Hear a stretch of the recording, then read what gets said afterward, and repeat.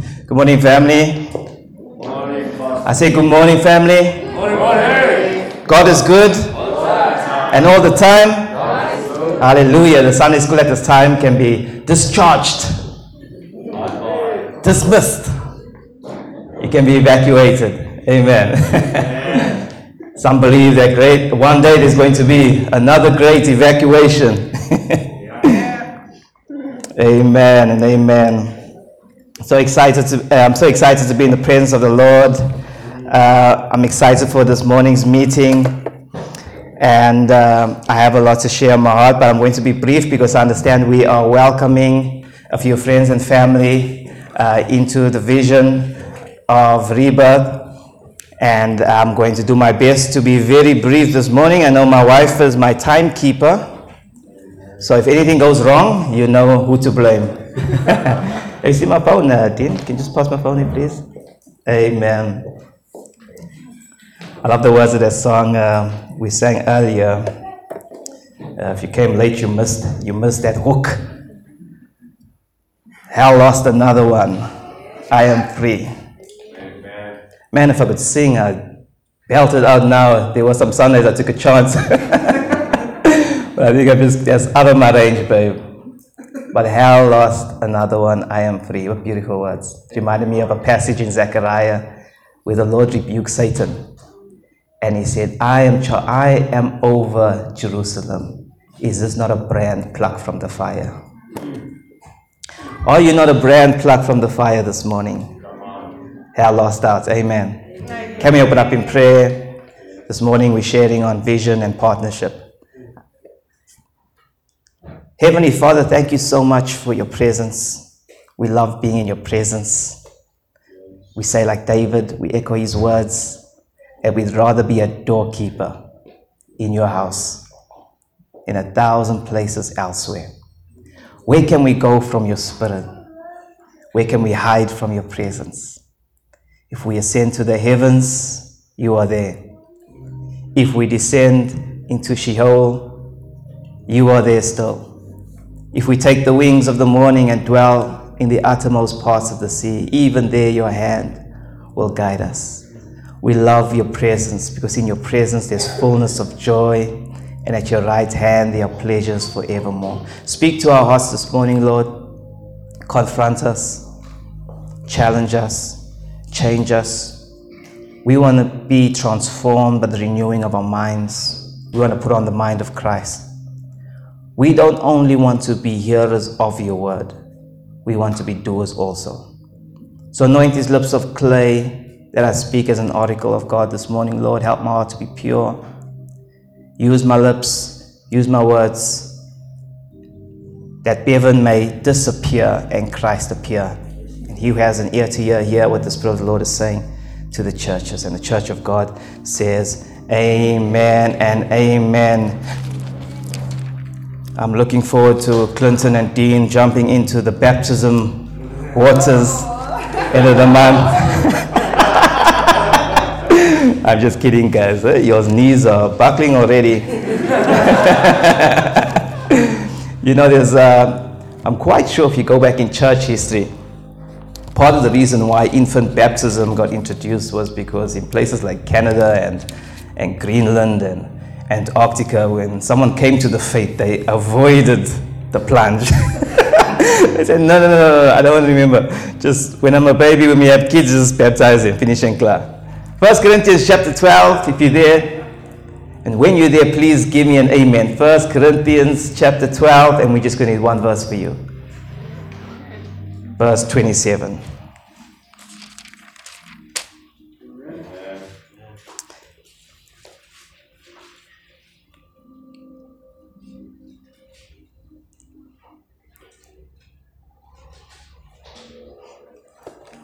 If you are seeing Deuteronomy and Exodus, please come see me after the service so we can lay hands on you. Because you need prayer, my sister. The only help you're going to get is that it's on page 1321 in my book, in my Bible. Amen. We all there? Amen. Hallelujah. 1 Corinthians chapter 12, verse 27. Now you are the body of Christ and members individually. Now you are the body of Christ and members individually.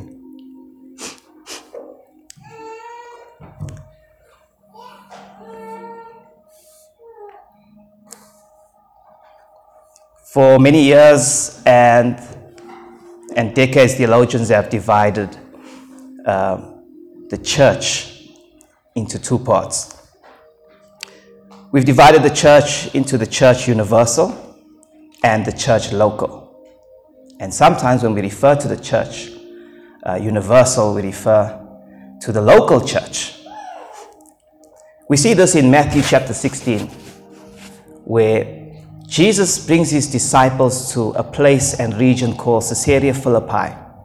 And they get to this region where it was believed the gates of hell existed in a cave. They worshipped the false god, pagan god, Pan. And so many believed, who were superstitious and extreme in their theology, they believed that the actual gates of hell existed there. So Jesus brings his disciples there to the region, and Peter has this revelation that Jesus is the Christ, the Messiah, the one who was prophesied and foretold about. And he has this revelation, and Jesus says, Peter, flesh and blood has not revealed this to you, but my Father who is in heaven. Blessed are you, Simon, son of Bar-Jonah. And then he goes on to make this statement, and he says that upon this rock, not referring to Peter, but referring to the truth that he is the Christ. He says, upon this rock, upon this truth, I will build my church, and the gates of hell shall not prevail against it. When he used the term church, its reference for the first time is the Greek word ecclesia. The etymology of the word, or the study and history of the word, refers to a time in ancient Greece when the officials would call for a public meeting, and they would call the assembly out. They would call the community out. And the community would come out to decide on important matters in the community. Whether they were voting, whether they were deciding on military tactics, or whether they were appointing magistrates and leaders of the community. So the ecclesia refers to the called out ones, the called out assembly. Those who are called out to official business. 2 chapters later, Jesus makes another reference to the ecclesia. And he goes on to speak about sin that is not resolved in your life. And he says, you take the matter to the church. If step A, B, C, and D did not work, you take it to the local church, the assembly, the ecclesia.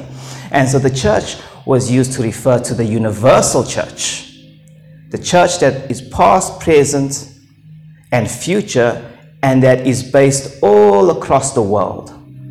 And in Matthew chapter 18, ecclesia refers also to the local geographical church. 114 times this reference ecclesia is mentioned in the New Testament. Ecclesia tells us very simply that the church is not a building. The church refers to the called out ones. Those who have been translated from the kingdom of darkness into the kingdom of his Son. The ecclesia also tells us that the church is not an individual. And I'm here to confess that I have made that infamous statement time and time again when I avoided church. I said, I am the church. It took me years to realize that that is the most absurd statement that ever came out of my mouth. How can the steering wheel be the car? How can the engine be the car? You are part of the church. You do not represent the whole. That is such an arrogant statement. The ecclesia refers to the community and collective. Man, imagine if you were the church. We'd all have to run up for healing, for leadership, for advice. You would have to travel across the world, be everywhere at every time. You cannot be the whole. You represent a part of the ecclesia.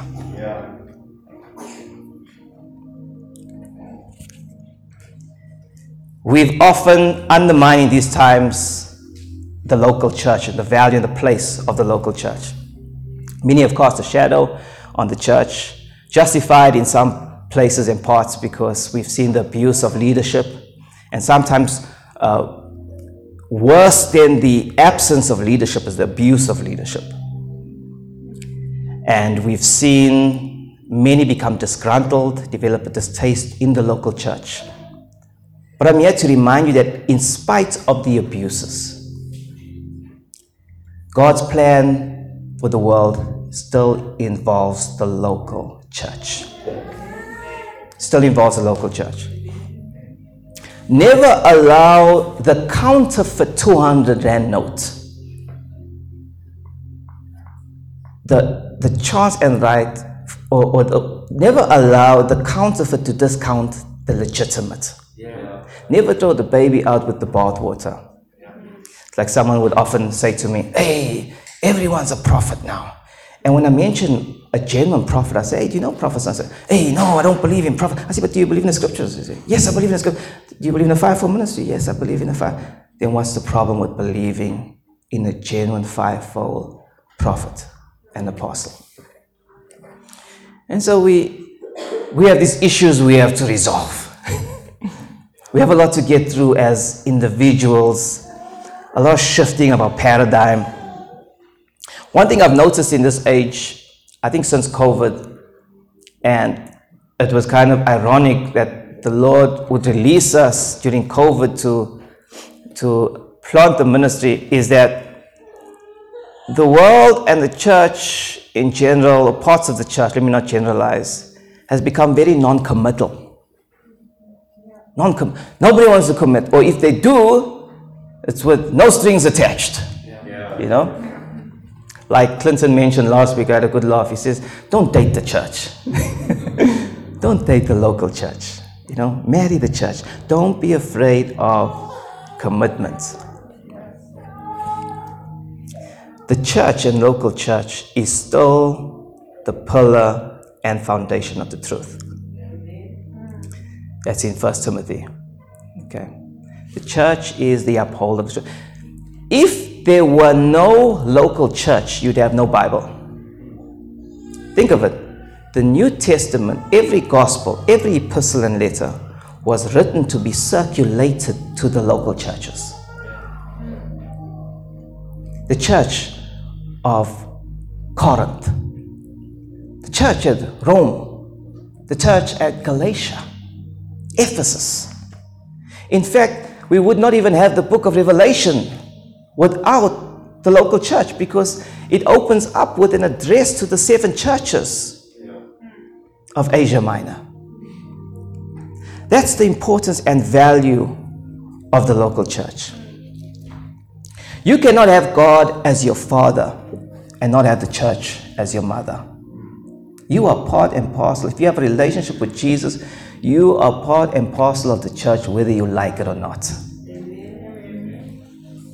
And so we encourage everyone to don't be disjointed. Don't be a member disjointed from the church.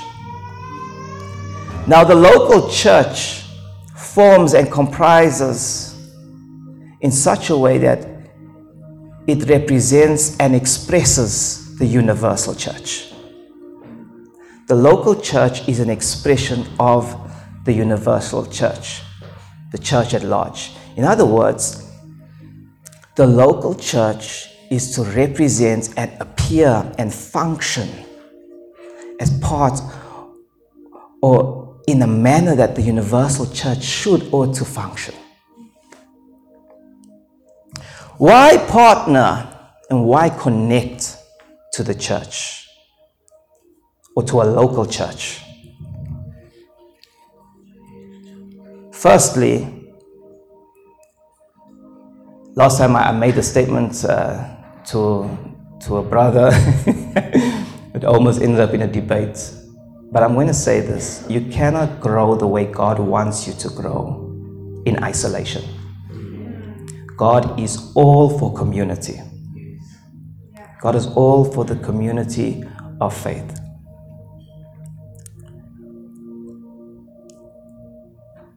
There may be people here that have a grace of God on their life. That is your point of breakthrough. There's some gifted here with the gift of preaching, with the gift of prophecy. There's some gifted here with the gifts of healing.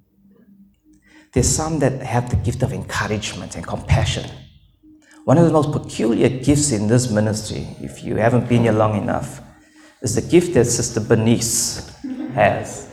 She has this uncanny ability to put her heart into crunches. I promise, it's a ministry. You can ask, it's a ministry. They send crunches to people as the Lord leads. It's the weirdest gift. But God uses Bernice to send crunches. Now I'm saying whatever your gift is, coming together as an assembly just means that there's strength in numbers. Yes.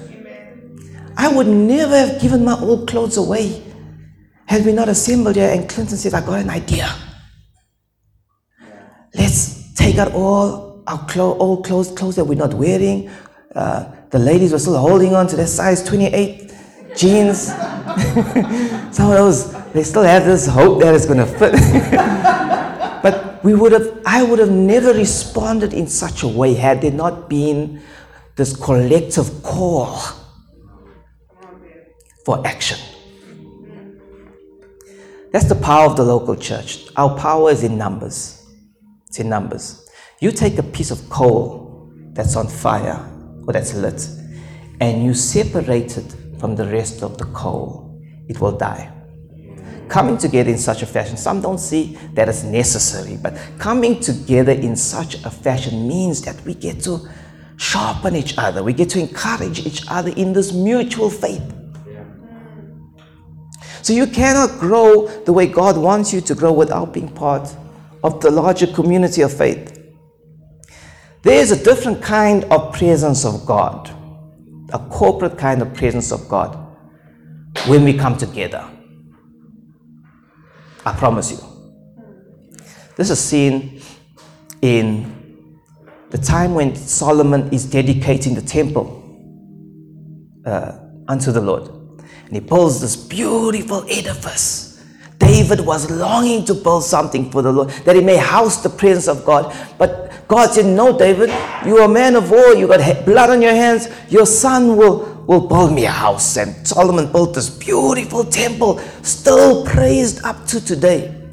Such a beautiful temple that when it was destroyed and another temple was built in its place, the people wept. And they said, it's not like the former glory.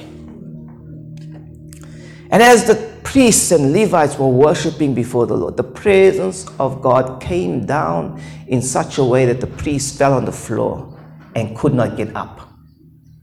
And I've been in meetings after meetings where the presence of God is so tangible in the house of God, where I could not even move.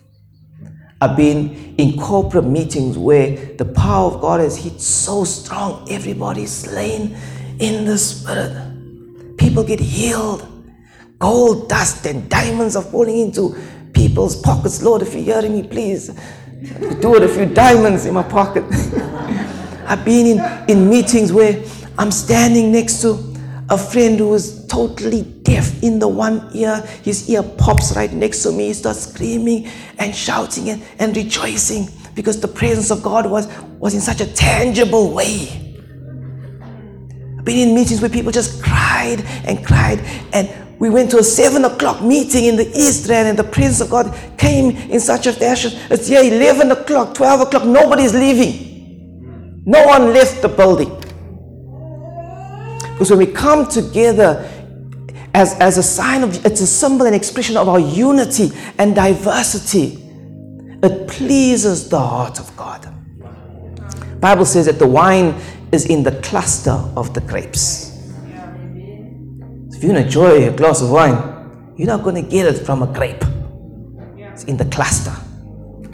I'm not encouraging anybody for those Cape Town wine testing. But I'm saying there's power in unity. Acts chapter 2. 120 disciples assembled together corporately. Men, women assembled together corporately. 120. And according to Jewish law, they required 120 people of the Sanhedrin to establish the temple. And so God said, I'm going to establish my church. And I want to collect for me 120 disciples in the upper room. And they prayed, and they were in unity, and they were of one heart and mind. And the Holy Ghost came. Where 2 or 3 are gathered in my name, there I am in the midst.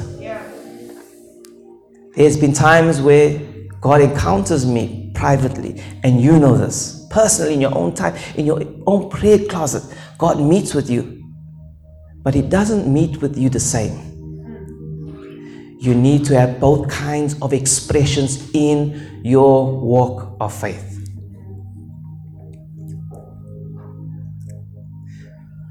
We need to connect to the church, because connecting to the church means it's an opportunity to serve and express your gifts. I never knew Dean could play the bass. It took him a few months. Had he not connected to the church, he would not have had an opportunity to see what's inside of him. When I met Zoe, all she was singing was Tevin Campbell and Kevin Campbell and what's this other group? I'm just kidding, I'm pulling your leg. She used to sing here and there somewhere. And she used to sing it back up. And I'm like, no, come forward. Lazarus, come forward. Come forward. And don't you think she does a good job? She does a good job. Yeah. But I'm saying connecting to a local church gives you the opportunity to exercise your gifts and see what God has deposited inside of you. Right now, there's about 3 or 4 people. I know Dwayne's one of them, Clinton's one of them. They have incredible prophetic gifts. And one day, laugh, Dwayne, one day, I'm going to put you to the test. We'll put you to the test. But I'm saying, don't rob the body of Christ, and don't rob the world of the gift that is inside of you. Connecting to a local church helps you to discover those gifts and to use it. What I love about Rebirth is that for now we're small. So you can hit a wrong chord. You can make your mistake. It's a safe place for mistakes. I'm not saying go out there willingly looking for mistakes. But I'm saying, should you make a mistake, we all make mistakes. There's no fuss. You'll see Zoe frown at me when I forget chords when I'm playing the guitar. And I'm like, Lord, please send another guitarist, please send a pianist. I can't do this for much longer. But I'm saying, use your gifts and your passions to serve the body of Christ.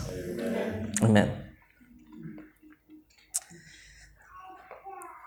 Connecting to the local church means that we get to mobilize our efforts to evangelize. We evangelize as part of our lifestyle. But part of being part and parcel of the local church is that we get to put our efforts and ideas and our prayers together to see how we can make more of an impact. Being part of the local church means that you are accountable to a community of faith. For example, if someone hears Roscoe preaching one day. And Roscoe is in the street having an open air. And souls are getting saved. And people want to know, who is this Roscoe? Can we trust him? Is he credible? Because credibility must precede communication. There must be a measure of trust involved here. So they can do an ITC check and say, okay, Roscoe belongs to this community. Let's go ask his pastor. Let's go ask the leadership. What kind of reputation, what kind of person is Roscoe? No, he's loving, he's kind. He likes to pass around his CDs. Roscoe's my cousin. When we were young, he hated to share his music. I'm just kidding. It also means being accountable and having a covering also means that you're in a community where you can be corrected. That does not mean that the pastor is beyond correction. The pastor is subject to correction, submitting one to another. So if I offend you or anyone in the leadership, you are free, and I'm saying this now for the record, this is recorded. You are free to come and say, hey, Bevin, what you said was wrong. I did share my CDs when I was young. This is the kind of spirit and culture we must nurture in the house of God. We must be able to lovingly speak the truth. Okay? Not condescendingly, but for the sake of edification. Amen. Every local church is distinct and different in its culture, in its protocols, in its gracings and giftings, in its leadership style. That's why there's so many expressions of the local church. Everyone has a distinct mandate while all fall under the Great Commission. Okay. The messages sometimes have a different slant, but overall, our responsibility is to preach the full counsel of God. To talk about Rebirth, our vision is to advance the kingdom of God for the glory of God. Our mission is to co-labor with Christ, to win the lost, to grow the believer, and to raise up ministry teams and to send them out. We have 7 pillars in our church, which are 7 values that we hold fast to. Firstly, we are and we must be a house of prayer. Bottom line. If we're not praying, we're straying. If the pastor is not praying, the pastor's playing. We must give first attention to prayer and intercession for our leaders in government, for our community, for our churches, for one another. We must be a praying people. Period. When we were strategizing, we were talking about all-night prayer. I saw the worry in some of our eyes. How are we going to do this? How are we going to pray? But I long that we get back to that place as a community of faith, as a church, that we get back to praying through the night. We have our meetings, we're having it in a couple of months again, Harp and Bowl. Harp and Bowl is like a kind of meeting where we just focus on worship and intercession. No preaching, just worship and intercession. Comes from the scripture in Revelations, which speaks about the angels that had the harp in one hand and the bowl of incense in the other, which represents the prayers of the saints. So the angel had the harp, which speaks of worship. And the angel had the bowl in one hand, which speaks of the prayer of the saints. Okay. And this helps to encourage the spirit of prayer in our fellowship. Not only must we be a house of prayer, but we must be a society of Bereans. Scripture says that the Bereans were more noble than those in Corinth and Macedonia, because whatever Paul preached, they went home, they searched their Bibles to see whether Paul was talking nonsense or not, whether it's actually in the scriptures. Okay. In the early age of the Reformation, if you know the whole history of church, the church came through a 1,000-year period where the Roman Catholic Church was the seat of power.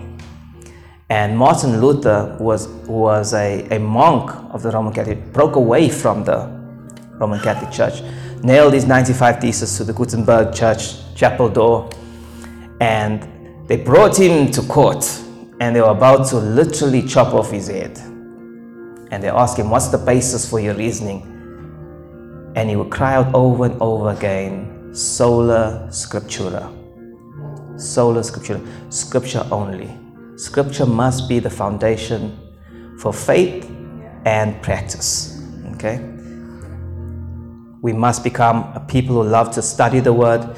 Bring your Bible, take your notes, join in our Tuesday devotions. Whenever we have meetings, conferences, please bring along your Bible. I was excited to hear that the youth had a Bible quiz. And it's the weird thing that I see in youth, nobody brings Bibles to you. Can our kids start bringing Bibles to youth? You carry that book when you're young, it will carry you when you're old. Can you? That book will keep you from sin, or sin will keep you from that book. How shall a young man cleanse his ways? By taking heed according to the word of the Lord. We must become a society of Bereans. We must be a Samaritan outreach. We must not become so proud and arrogant and so self-consumed that we don't see the needs of others. Okay? And we can start small. We can start in a house of faith. If you are unemployed, let us know what's your expertise. Let us know how we can help. Don't go home after service hungry and not eat. Okay. Let us know how we can help you meet basic needs. And sometimes the needs are right here on our doorstep. This is the kind of culture we want to encourage, that we're all helping one another. But if we help you find a job, don't go. Don't go, must represent. Must represent our referral, okay? You just work hard, okay? Work hard, okay? We must become a society of Bereans, a house of prayer, Samaritan outreach. We must become fishers of men. Amen? Amen. We must become fishers of men, because following Jesus is a fishy business. Following Jesus is a fishy business. If you are afraid to be that bold witness, you get some guys that want to have an open air every week, every Saturday having open air, There's so many ways you can skin the cat. You have colleagues at work. There are people everywhere going through so much. You can be an Andrew. Just say, come to church. You can send an email. You can now and again, Jesus said, use filthy lucre. Now and again, buy someone a meal just out of courtesy. Say, hey, there you go. I told a story before of Tony Coppola. Maybe let me know if I'm overdoing it on time. Tony Coppola, he's preaching at a conference, and he gets to a restaurant. And while he's at the restaurant, at the diner, he overhears a conversation behind him. And it's prostitutes. Prostitutes behind him, having a conversation, and the one lady is saying, look, I've never had a birthday cake. I've never celebrated, no one's ever celebrated my birthday. And it just kind of struck him, and when they left, he went up to the barman or the waiter, and I was saying, these ladies, how often do they come here? No, they come in every day this time. Every day this time, like clockwork. He said, okay, look, it's this lady's birthday tomorrow. I'd like to throw a birthday party for her. Is that fine? Just decor the place out. Can we have a birthday cake? Blah, blah, blah. He makes all the arrangements. Next day comes through, and this lady walks in with a team. She walks in, and lo and behold, surprise, a birthday party. She starts crying, mascara everywhere, hair going home, and she is crying hysterically, she's sobbing. And then Tony Coppola goes off, he signs the check. It was a few years ago, so there's little checks. He signed the check, and it said, Pastor Tony Coppola. And everybody looks like the waiter, like, are you telling me that a pastor threw a party for, pardon the expression, for a whore? That's the term he used. Show me where that church is. I will go there.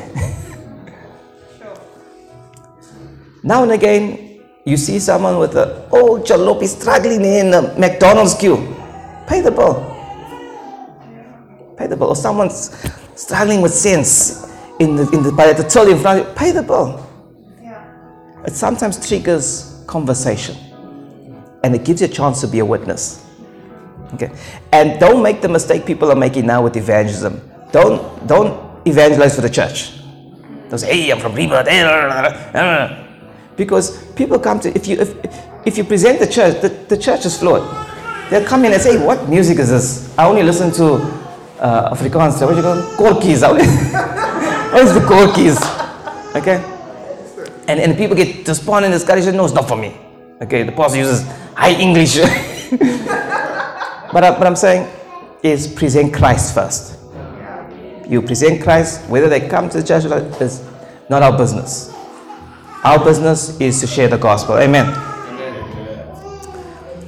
Okay, where was I? Okay. We must be a family of disciples. I'm going to say it again. Our fifth pillar is that we must be a family of disciples. What do I mean by that? Jesus said, by this you will know that you are my disciples. You have love one for another. Okay, discipleship speaks of growth, maturity. And so when we get to that place of maturity and if we're striving to be disciples, we must first learn the most important universal law in Scripture is love. Love your neighbor as you love yourself. Love the Lord your God with all your heart and soul. The deacon who loves most is greater than the bishop who loves least. Love is the key. Love is our greatest weapon. So when people come through these doors or when people meet us in the street, we must first and foremostly love. Amen. Sixth point, we must become a worshipper's retreat. We must be devoted to worship and the worship of God alone. And we must try and keep our worship pure, especially at our services. I can tell you some horror stories, but I won't. I'll reserve you the agony. I'll spare you the agony. But we must keep our worship pure. Okay? And how someone worships next to you is their worship might be totally different to the way you worship, but we must respect each other's worship. Amen. And lastly, we must be a prophetic company. A prophetic company. My life and my journey has been marked by the prophetic. You are here as a fulfillment of the prophetic. As a kid, prophetic words confirming, Bevin, you will lead the church, blah, blah, blah. And to such details where someone said there'll be a red carpet. You know? That's how prophetic ministry has marked my life. Even during transition, when we moved over to Pastor B's fellowship. Hey, I'll tell you a story now. We got to Jesus the Rock. I received the prophecies that confirmed our transition from one ministry into the next. And no one knew a thing. I went right down to KZN and someone just pointed me out and said, this is what you're going through. And he described in details and he says, Bevin, you are like a moth trapped in a cocoon. The Lord says, don't stay in the cocoon, go out. And the Lord led us to Jesus the Rock. When we got there, Pastor B, I think for the first few weeks he preached and he says, hey, Bevin, I want to take a sabbatical. Now, in my mind, a sabbatical is like for a month. Pastor B took a sabbatical for 2 years. He let me preach for 2 whole years, Sunday mornings. Definitely people were like, hey, are you still our pastor? And so that's where Zoe got to lead for the first time, you know. That's where I learned the greatest lessons about preaching at Jesus the Rock. There were days I said, I didn't even have a message, like, I don't want to go to church. So I said, babe, okay, we're just going to go a few minutes late and I'm going to sit at the back, right at the back, you know. And so we creep in at the back, you know. I don't like to sit at the back, guys. You should sit more forward when you're coming. You know? In the Old Testament, when the judgment came, the fire started from the back. So I sat at the back and I'm like, hey, babe, okay. The Pastor B hasn't seen me, no one's seen me, my Liz hasn't seen me. So we sit in the back. And this means like we're three years. Eh? Like I sat at the back. And then Pastor B just starts looking, and I had not a message, not a scripture. I was dry, you know, empty barrel, dry. You'll get to experience this soon, some of you preachers. dry. And Pastor B looked around, and he looked straight right back, and he saw me, and he went like that. And it was that moment I needed to go up to the pulpit. So I said to my wife, this is going to be the quickest sermon prep I've ever done in my life. From the pew to the pulpit, I sermon prepped. And then Zoe said after, I sound like you were prepared. I'm like, yeah, the Holy Ghost. Okay. We must become a house of prayer, society of Bereans, a worshipers retreat, a prophetic company, fishers of men, and family of disciples. Just a few more things, and then we're going to get into our last part of the service. This is the kind of culture I want, and I hope some of you honestly don't get offended. I don't want us to be hung up on titles. For those of you who know me, every time someone says Pastor Bevin, I literally cringe. I love you guys. If you feel the Lord has instructed you, or you know, the Lord says, no, you give this guy this kind of due, it's fine, continue. But I prefer that you call me Bevin or Bev or Bev Meister. I honestly prefer it. Okay, if you no offense, but if you still insist on calling me Pastor, that's fine. Okay. I really love you and prefer for you to call me Bevin. Okay? For the simple reason that I feel, you know, when we join the church, when you join the local church, you automatically counter culture. You counter the culture. Okay? And it's possible to give someone respect without putting a title in front of their name.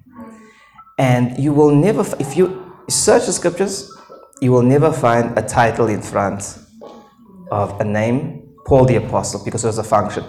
Except when it came to Christ. Christ was his title, Christ Jesus. Okay. That's why if we have visitors, visiting preachers, apostles, prophets, we refer to them by their titles. Okay. But for our culture and protocols, I don't mind you call me by my first name. Is that fine? Yeah. Okay. No, I'm tramp on the landmine. Okay. Secondly, the kind of culture I want to create is that Rebirth must not just be a hospital for the saints. Okay. We must become an army base. Okay. Yeah. So in other words, this is not a cruise ship. Yes, we do nice things. We do Mother's Day. We do Father's Day. It's nice stuff, but we must become a battleship. You know, an army base. And sometimes when you're in war, you get shot, but you carry on fighting. Yeah. And a lot of us up here are wounded soldiers. We bleed from a lot of sides. My wife probably had 2 hours sleep last night.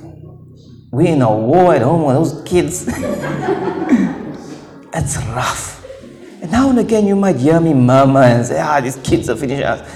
And many of us are going through such trying and testing times, you know. So we come here and we put on our big girl panties, our big boy pants, and we get our praise on. Yeah. Despite what we go through. Paul was in prison when he wrote 4 epistles. They had beaten him, he bore more marks on his body than Christ. That's what he said. Okay, they flogged him three times with a cat and 9 tails. And they beat him 5 times with a rod. Okay. But in prison, he's saying, rejoice in the Lord always. Again, I say rejoice. Okay, I want us to become militant, put on the whole armor of God, like Ephesians says. Amen. This house must become a safe place for everyone, in the sense that, if you're going through stuff, don't let us find out years later, say, we could have been there to support you. We could have been there to encourage you. If you get a new job or promotion, let us know. We want to celebrate with you. We want to rejoice with those who rejoice and mourn with those who rejoice. So let there be communication, transparency. Don't be shy. Communication is key for any relationship. Okay, I guess now I'm speaking to those joining the vision formally this morning. Feel free to question, ask, inquire. If you have any grievances, more than welcome to say, hey, Bev, I think this could have been done better. You could have said this way. Okay.